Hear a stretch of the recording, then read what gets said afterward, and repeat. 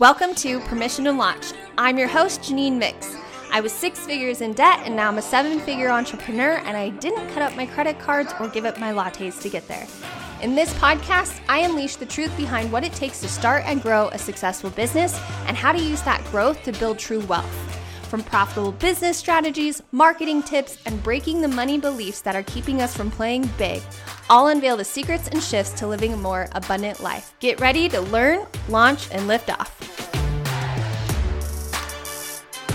Well, I hope that trailer got you fired up. Welcome to the very first episode of Permission to Launch. I'm your host, Janine Mix, and I'm so grateful that you're here. Today, I wanted to share something super vulnerable that I've never shared before.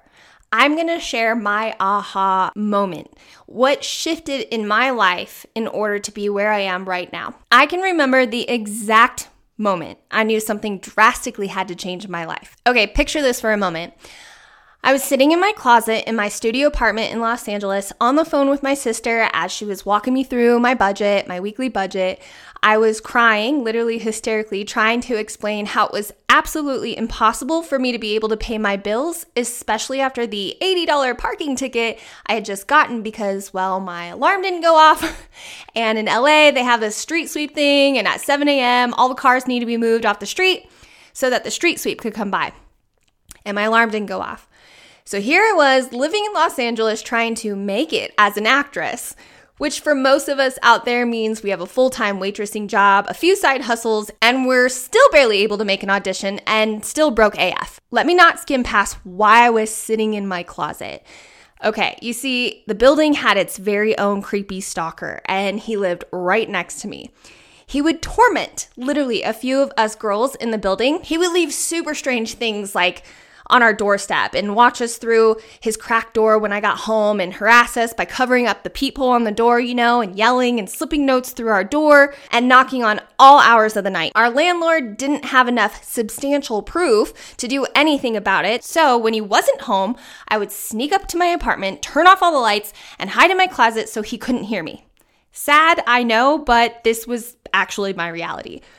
My sister would walk me through my envelopes and categories for the month, which always reminded me how broke I was, how bad I was with money, and how no matter how hard I worked, I would never have enough. I was the only one I knew who paid for their own way through college, private university for that matter in California. I was the only one working 2 to 3 jobs while going to college, and the only one of my peers who was paying $1,200 a month in student loans right out of college. Yep, ouch. If you knew me in my early days of living in LA and you happen to be listening to this, all I ever did was work. Having 2 to 3 jobs was totally normal for me. But it didn't matter. No matter how hard I worked, I just couldn't get ahead. No joke, I would sleep in my car because there wasn't enough parking when I got off work at 2 a.m. and I couldn't afford another ticket. I would call my family crying living in my car. In LA, the fines doubled for multiple offenses, and I had stacked up quite a few at this point. No matter how hard I tried, how many times I told my friends I can't go to the movies with them, I had to pass another dinner night up, or how many endless times I would be at the line in Starbucks with knots in my stomach thinking about all the empty envelopes at home. I knew I was going to hear from my sister at the end of the week that I was still broke. I didn't understand how people got ahead. Was this it for me? Was I going to suffer for the next 30 years paying off $120,000 in student loan debt, living in an apartment I was afraid to even go home to? And I was mad. I did everything they told me to, right? I got good grades. I went to a good college. I graduated. I got a job. All of this to just live miserably as I removed all of the fun in my life just so I could, roll over an extra $100 to pay off my debt. And only after I had struggled like this for 30 years and am finally debt-free, then I can start to live my life. One thing you should know about me is I've always been against the grain. When they zig, I zag. I love pushing the status quo. I just didn't realize that I was also a people pleaser. Surprise, lots of years of counseling helped me figure that one out.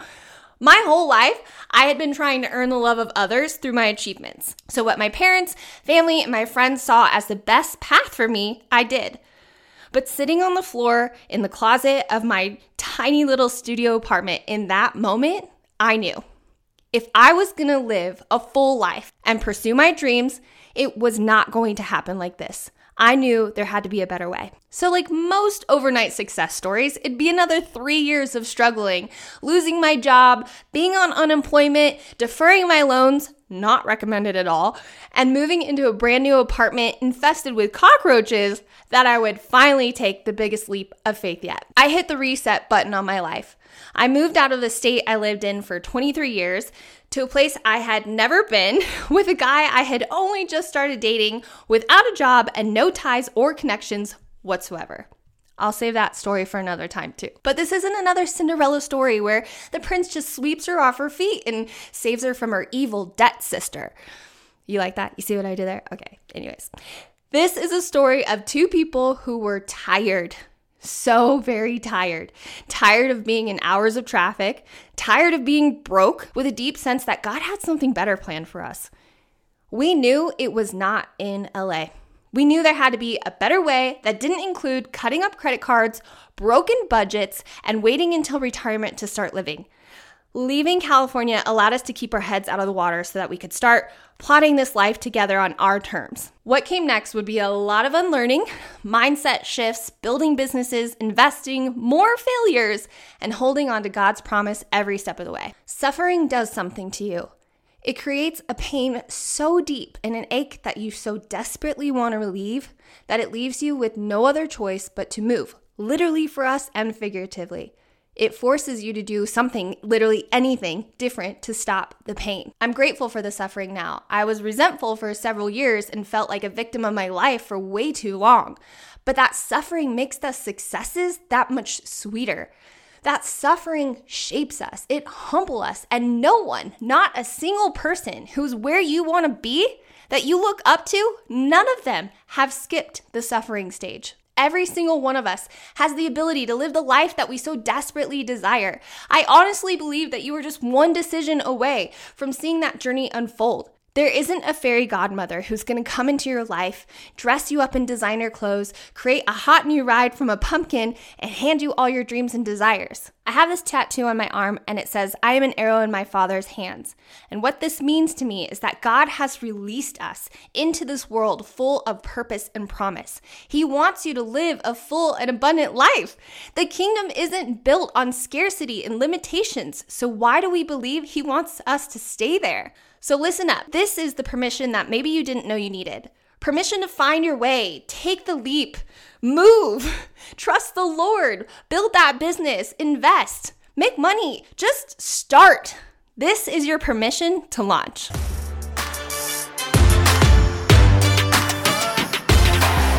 Real quick, I have a special invitation for you to join me for my free 5-day Permission to Launch Challenge. For the last decade, I've helped hundreds of women define their own version of financial freedom and see breakthroughs in their income and use their God-given skills to reach 6 to 7 figures in their businesses. Starting on May 2nd, this is your opportunity to do the same in a super highly interactive experience with me. By the end of this free 5-day challenge, you're going to have a clear idea of how to break those money beliefs and the dumb, patronizing information that's been holding you back all of these years from the income you know is possible. You will have a step-by-step roadmap to take you from confusion to clarity on exactly how you're going to improve your life and build God's kingdom at the same time. To sign up, go to permissiontoLaunchChallenge.com. Again, it's totally free and you're not going to want to miss it. We start on May 2nd. Be sure to invite one of your besties too, because financial freedom and growth is available for all of us.